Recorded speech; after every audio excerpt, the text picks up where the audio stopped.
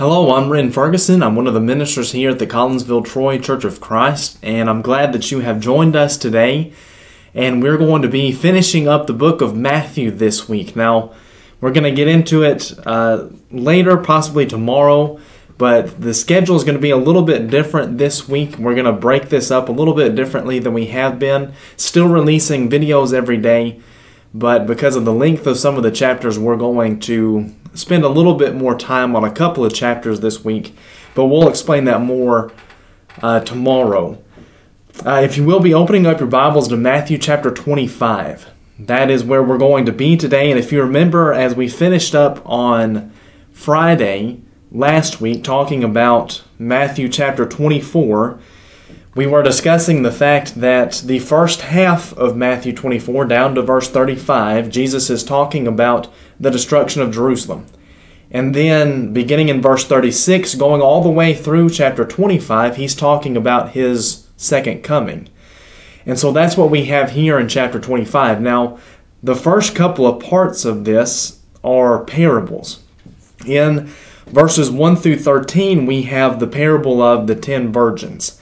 And I believe that Jesus' main point with this parable, as is with the next parable as well, but his point is the fact that we always need to be prepared, because just as he talked about at the end of Matthew 24, we never know when he is going to return. So therefore, we always need to be ready. We always need to be prepared for his return. And he illustrates this with the parable of the 10 virgins. There were 5, as he says in verse 2, 5 of them were foolish and 5 were wise. For when the foolish took their lamps, they took no oil with them, but the wise took flasks of oil with their lamps. As the bridegroom was delayed, they all became drowsy and slept. But at midnight there was a cry, "Here is the bridegroom, come out to meet him." Then all those virgins rose and trimmed their lamps, and the foolish said to the wise, "Give us some of your oil, for our lamps are going out." But the wise answered, saying, Since there will not be enough for us and for you, go rather to the dealers and buy for yourselves.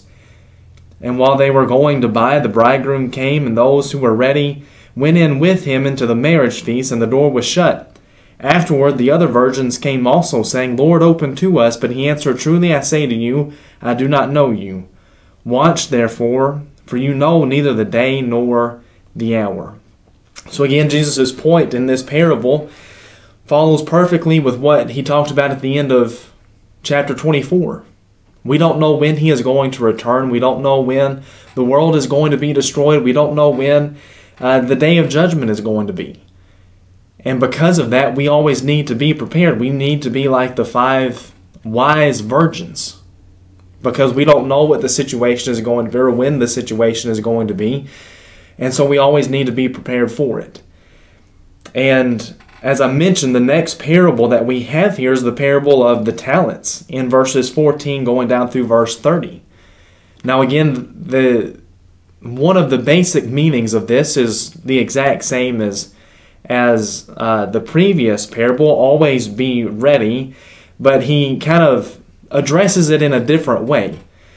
As we know, there was this master, he called his servants and he entrusted to them his property. Verse 15, to one he gave 5 talents, to another 2, to another 1, to each according to his ability. Then he went away. So there's 3 servants here. One receives 5 talents, one receives 2, and the other one receives 1. Now, one thing that's important for us to note, and I think it's important for us today as Christians, is what he says in verse 15, that he gave each according to his ability. One of the things that I often think about is the fact that God is not going to command us to do something that he knows we cannot do. I think about what John says in the book of 1 John, I believe it's chapter 5 and verse 3, where he says that God's commandments are not grievous. The things that God requires of us is not something that is impossible for us to keep. It's not something that is impossible for us to obey. He has only given us those things that he knows we can handle, just like this master gave to his servants what he knew they would be able to handle. And as the parable goes, the master leaves. The one who had 5 talents, he goes and he makes 5 more. The one that had 2 talents, he goes and he makes 2 more. But the one who had the 1 talent just dug a hole and put it in the ground. And it says in verse 19, "Now after a long time the master of those servants came and settled accounts with them." Now Jesus is making the parallel between what he's saying here and the judgment day. So the master, he gave us all responsibilities. God has given us responsibilities. And in that sense, he's gone away. Christ is sitting, he's reigning over his kingdom in heaven right now. He has not yet returned, but just as that master returned, he is going to return, and there's going to be a reckoning.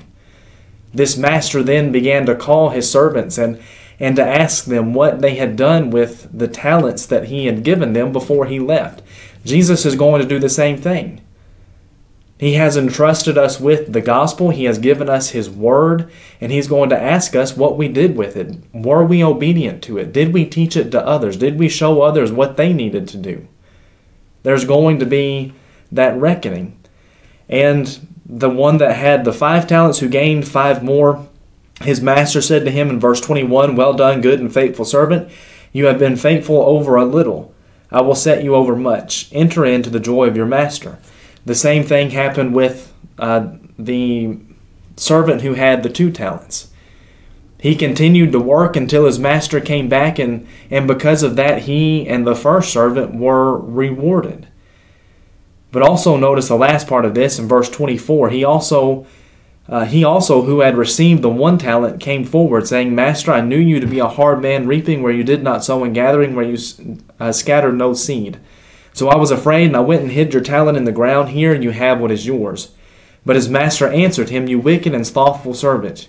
You knew that I reap where I have not sown, and gather where I scatter no seed? Then you ought to have invested my money with the bankers, and at my coming I should have received with my own with interest.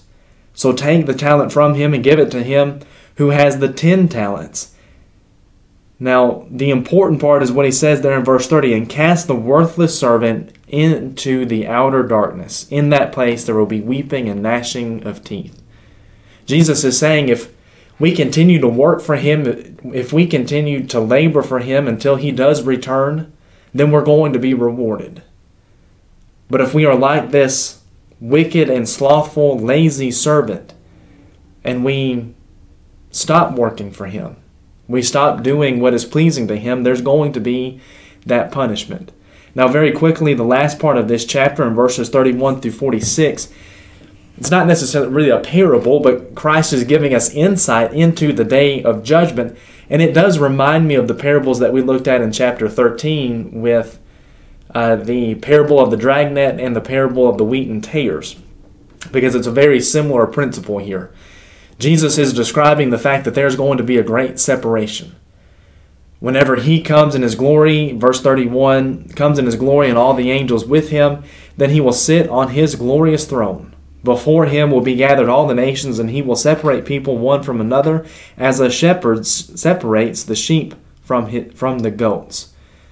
And he will place the sheep on his right, but the goats on the left.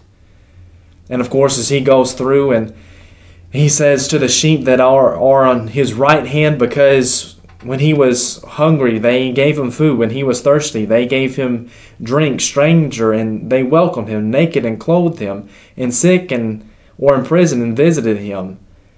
The righteous, there in verse 37, will answer him, saying, "Lord, when did we see you hungry and feed you, or thirsty and give you drink?" And Jesus replies to them, "Truly I say to you, as you did it to one of the least of these, my brothers, you did it to me."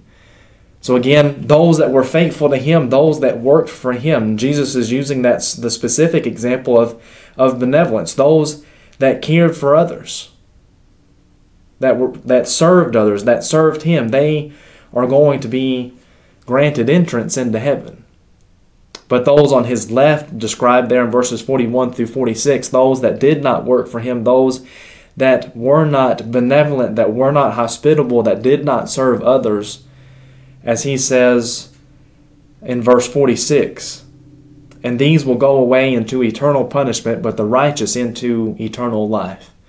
So all the way beginning at the 36th verse of Matthew 24, all the way down through the end of chapter 25, he is discussing his second coming and giving us insight and illustrations as to how the day of judgment is going to go. that we always need to be ready. We always need to be working. We need to continue doing our best to serve God until He returns. If we do, we're going to be rewarded, but if we fail to do so, as he points out here, we're going to be punished.